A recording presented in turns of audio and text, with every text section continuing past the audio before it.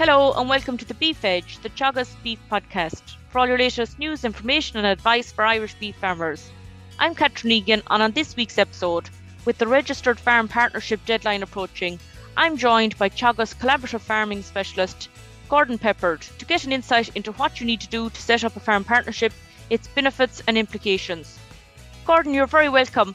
At this time of year, farmers are starting to consider various farming options in advance of submitting the basic payment in May.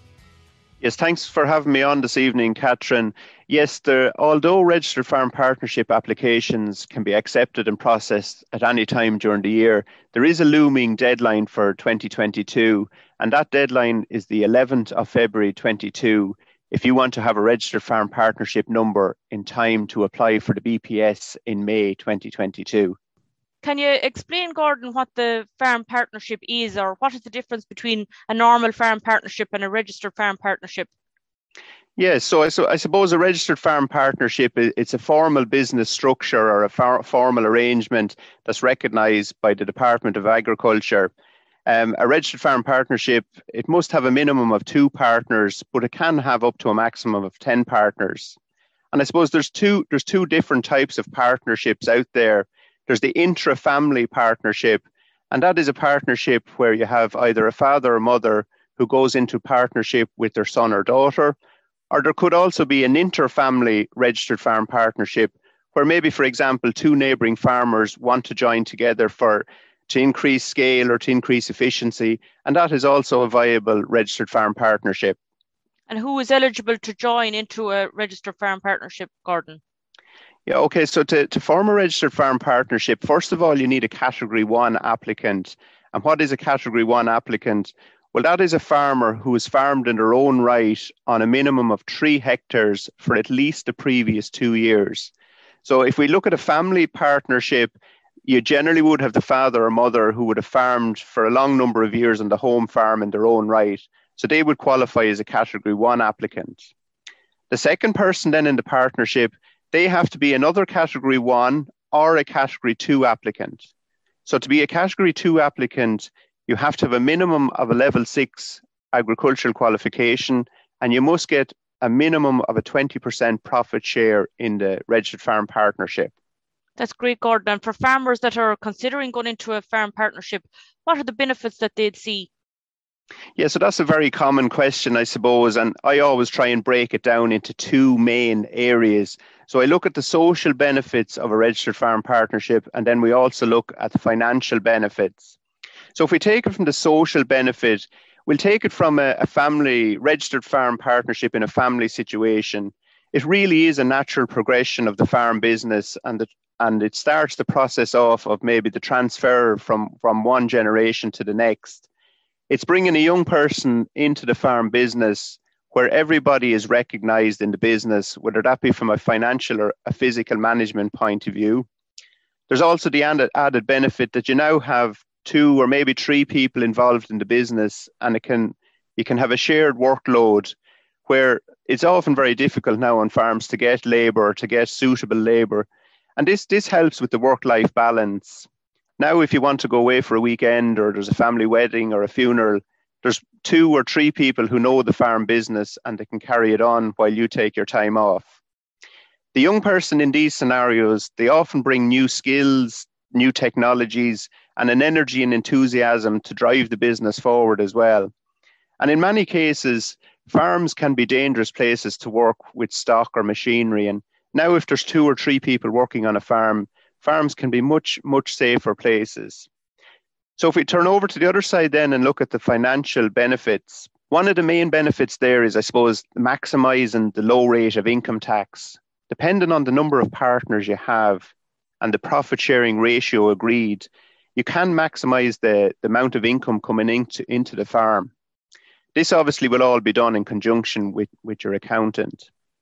If we look at some of the schemes, then you've got things like TAMS.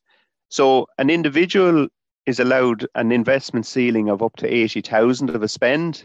But if you're in a registered farm partnership, you can actually double that to 160,000 and get grant aid. And the young trained farmer, if they qualify for that category, they can get a 60% grant on the first 80,000. Some of the other schemes then is there's a young farmer scheme top up there at the moment, and that's a top up on up to 50 entitlements at roughly 67 or 8 euro per entitlement. Now, do bear in mind, I suppose, we're in a bit of a transition and CAP reform has taken place in 2023. So these are the current situations for the moment. Things may change as we go forward. I suppose stock relief is another one there. If you are developing a farm or increasing stock numbers, a young trained farmer is entitled to stock relief of 100% there for 4 years. And the other partners in the registered farm partnership can avail of a 50% stock relief. So a very valuable resource there if you're increasing stock numbers on a farm. If we look at the collaborative farming grant, then it's there to encourage people to get the best advice in terms of finance, legal, and agricultural advisory. And there is a grant there of 50% on a maximum spend of 5,000 for joining the registered farm partnership. That's great, Gordon. And what do farmers need to do to establish a farm partnership, and what documents are required? Yeah, so there's a number of things there that are required. And I suppose the first one is an application form. And that's quite a simple form in terms that it's just your name, address, herd number, and the profit sharing ratio. But there's a few more substantial agreements then that need to be completed. The first one, I suppose, is the farm partnership agreement. And this really needs to be done in conjunction with your accountant. The accountant will need to register your business with revenue to obtain a tax reference number. They will also need to create a capital account, and this outlines what every partner is bringing to the business on day one. They will also help you to agree on a suitable profit sharing ratio to maximise tax.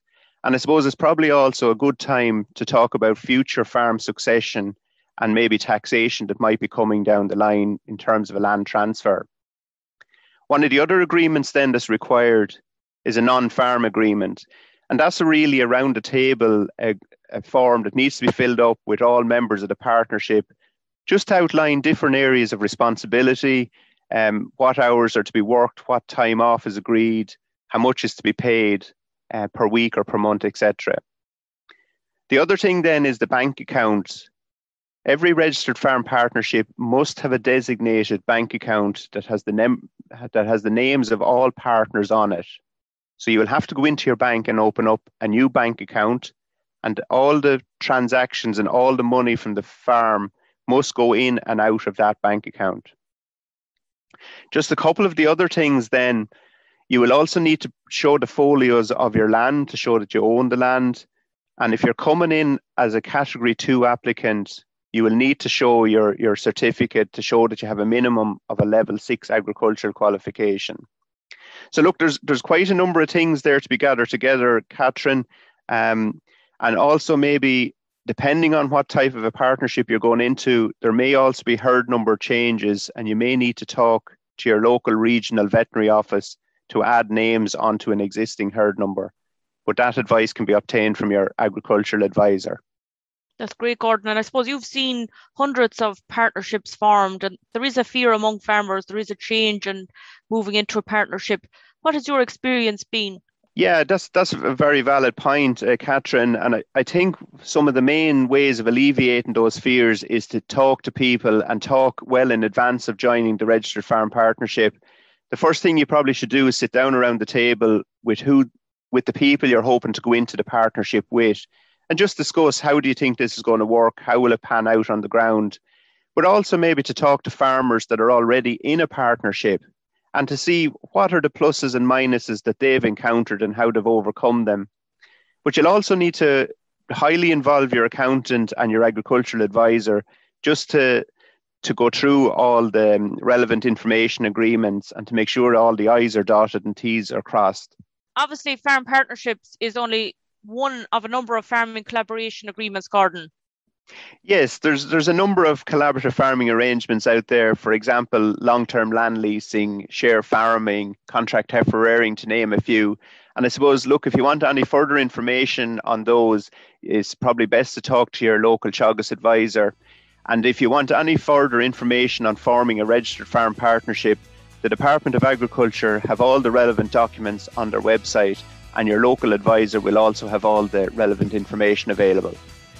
That's great. Thanks very much, Gordon, for your insight into farm partnerships, and I'll include the links to the website in the podcast text.